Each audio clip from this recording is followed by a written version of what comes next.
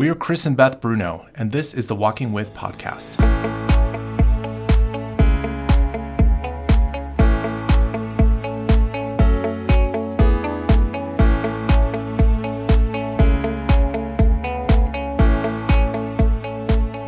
God called you to walk with people. He called us to help you. Join us for a conversation at the intersection of theology, psychology, and ministry. Each week, our goal is to replace a little bit of your overwhelm with more confidence in caring for the people you walk with.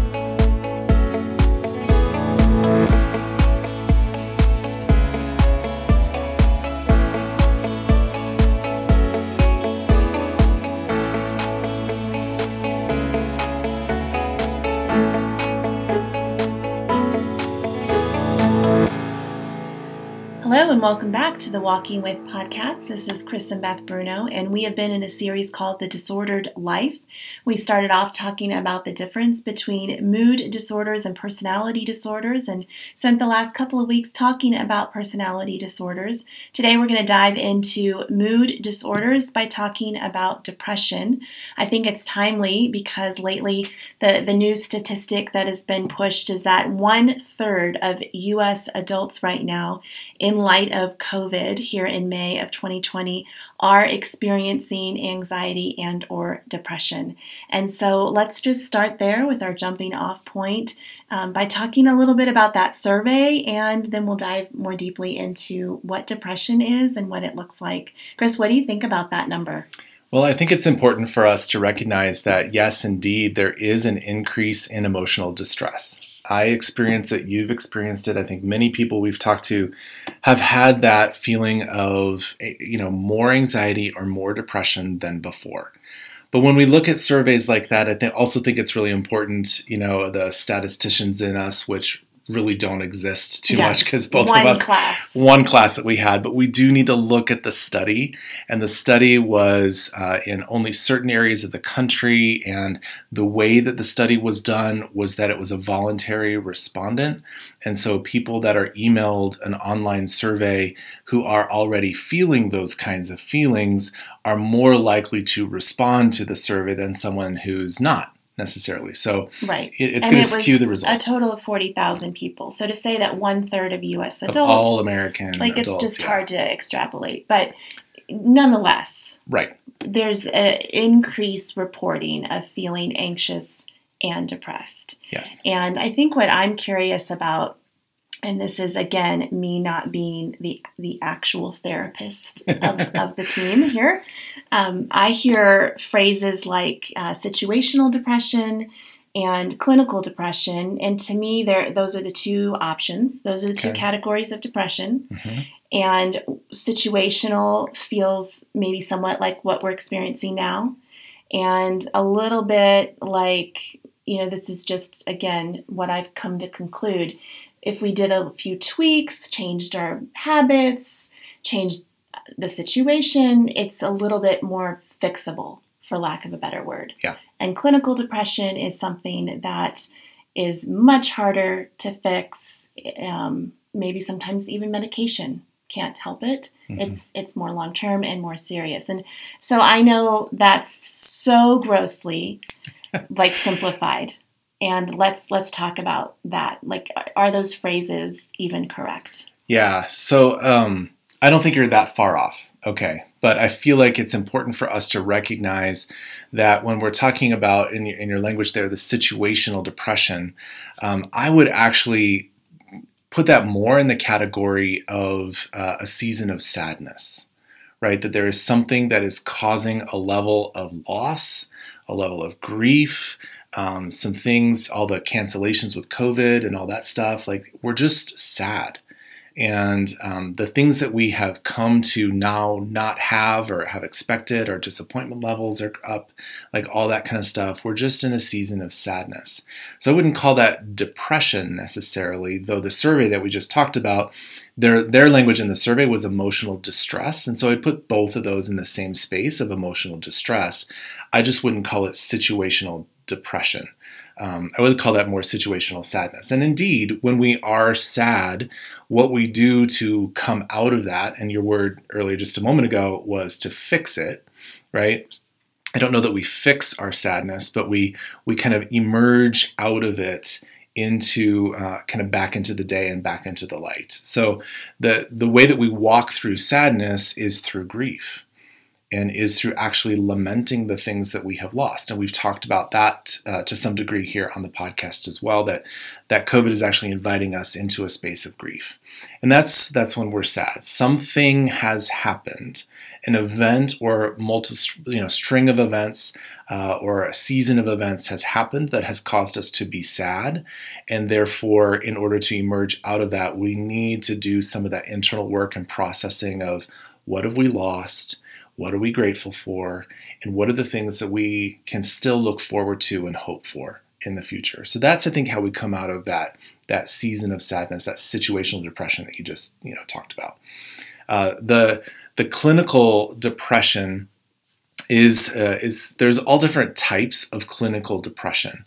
And so I want to unpack a little bit more of what those types might be, but I just want to clarify between sadness and depression, though they might feel similar in the moment and even look similar, they're actually quite different, because a depression is not necessarily situationally tied. It's not an event or a season of events that make us depressed. It's more something that is more longer term. There's a longer term loss of hope, a longer term season of disappointment. There's a longer term aspects of relational distance or aloneness or feelings of being forgotten or abandoned, all those things that over time kind of erode away the soul's capacity for joy. And so as someone who's depressed, in some ways has had a long season already before they come to the place of being depressed, and then to emerge back out of that is not just grieving what happened. That is part of it, but it's not the same as coming out of a season of sadness. Mm-hmm. So as we think about various types of clinical depression, there's a persistent depression, which is a long term. And the way that I like to talk about it and think about it with people I'm working with is that it is kind of like the low hum in the back of your mind or soul.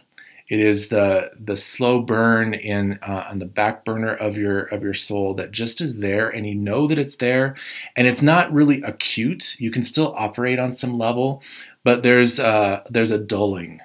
It's a kind of a numbing of you. You're not as happy. You can't get as happy, but you're also not so severely affected by the depression that you're not able to function in the world. So many people who actually are depressed are quite functional. It's just that they have it's not a bright sky, it's more of a gray sky, just generally every day. So that's a persistent depression. And then there's also something called episodes of depression. And that's where we get into major depression.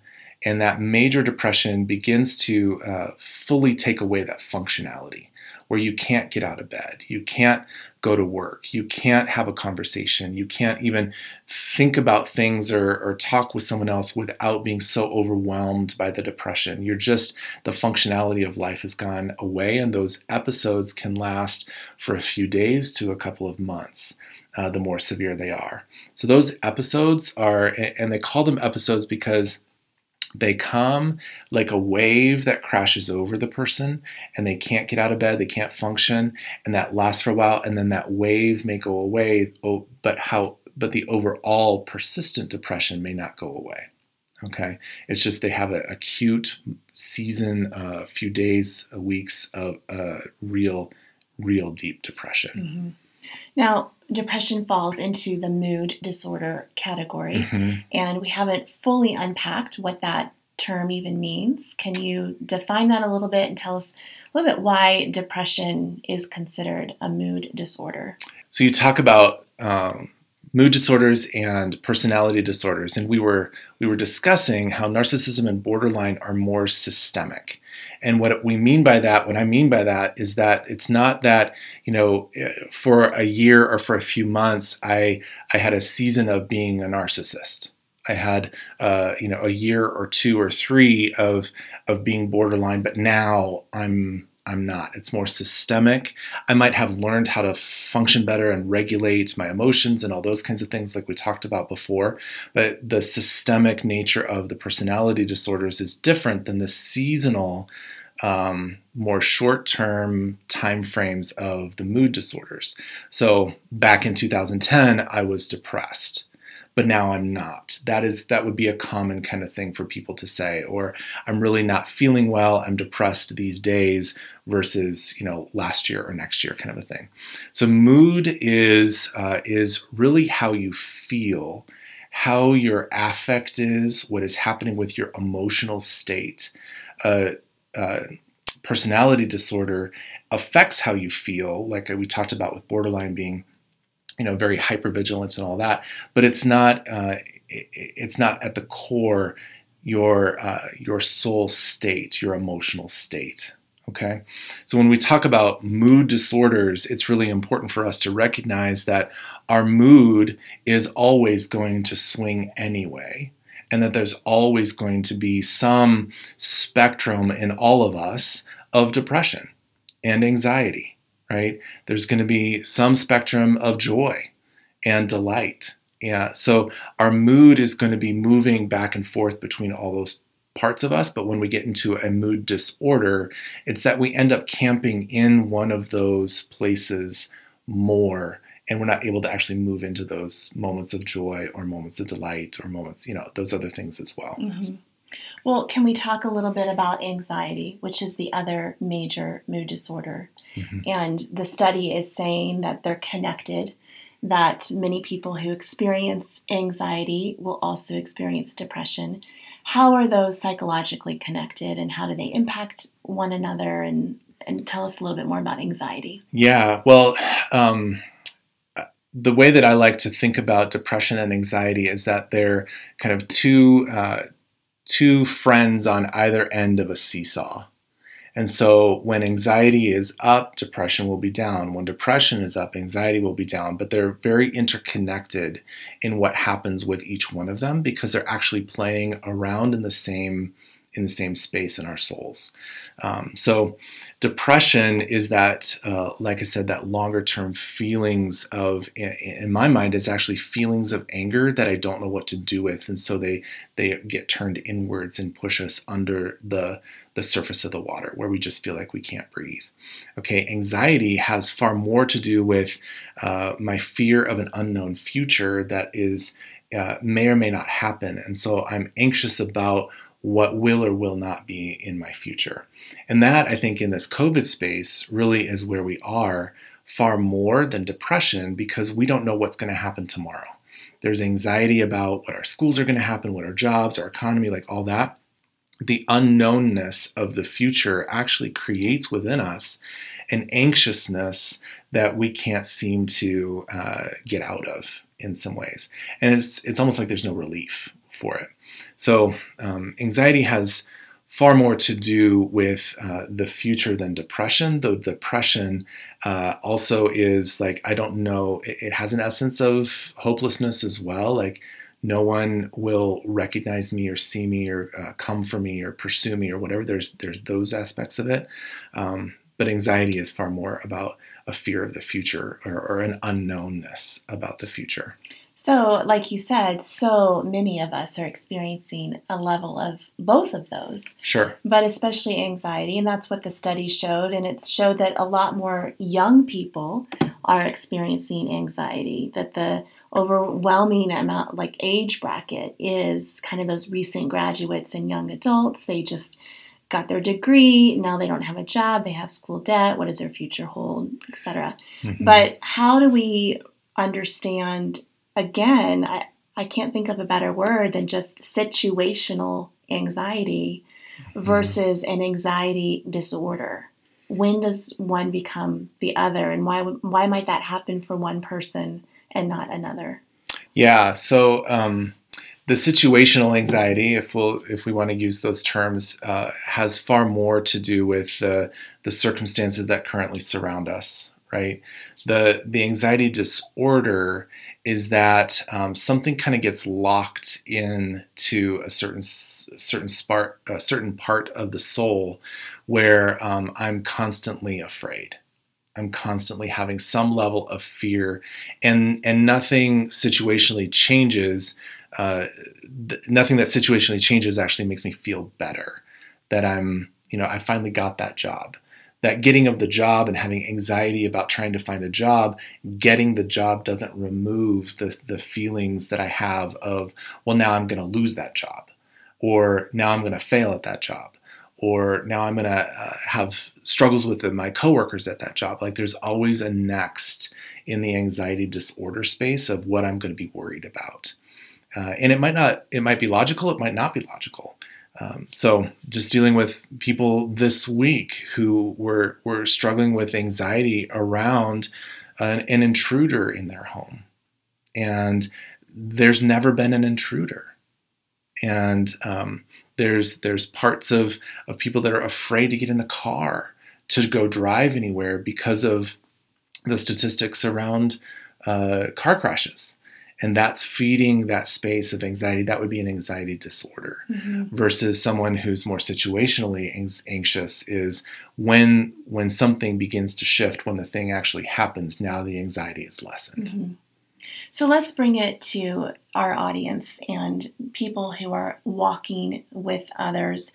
How could someone help an individual discern for themselves when it's maybe tipping into a disordered space where they would need to really seek help?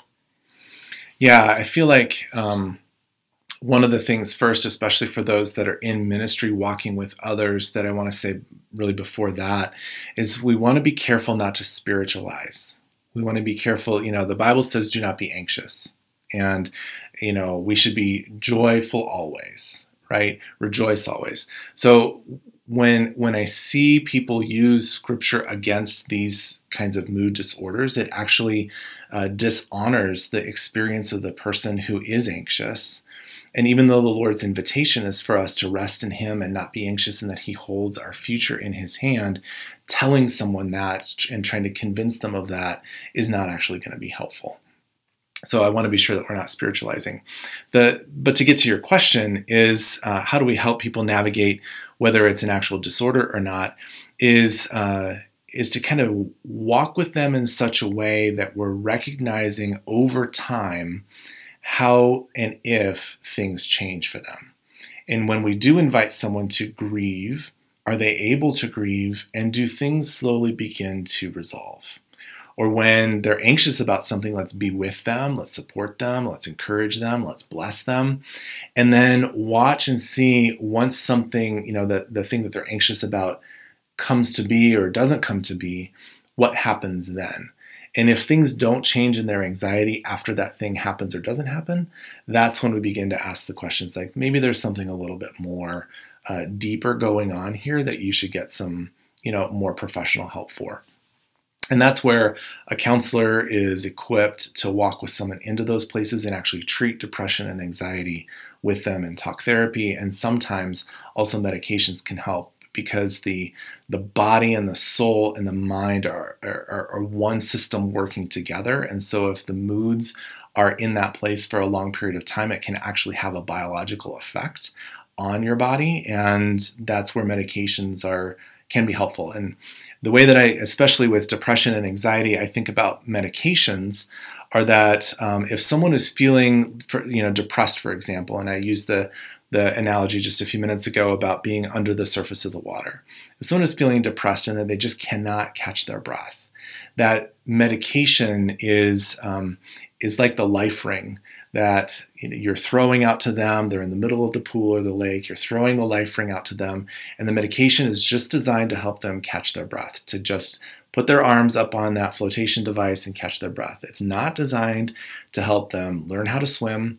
It's not designed to help them learn how they got there in the first place. It's just designed to help them catch their breath. And then slowly through the work of counseling is to help them come to the place of learning how they got there and learning how to swim. And that's where some of the story work that we actually do here at Restoration is important, is that far too often it's just learning how to swim. It's not actually engaging how you got there in the first place.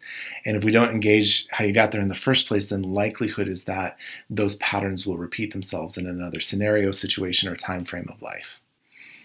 Again, I would say there's, those that have gone to counseling to get a master's in counseling, there's a whole master's degree in this. So obviously in the few minutes that we have here on the podcast, we're not actually able to fully explore what this looks like, but I'm hoping that those of us that walk with others can have some kind of attentiveness and acuity towards what is going on for the other person, so that we can actually help direct them to both to the Lord and to the proper help. Mm-hmm.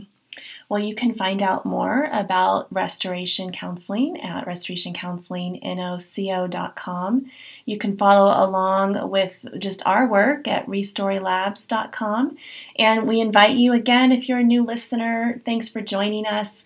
Head over to Apple Podcasts and leave a star rating if you don't mind, and a review. We love seeing those, and it always helps podcasters. And we will be back same time, same place next week.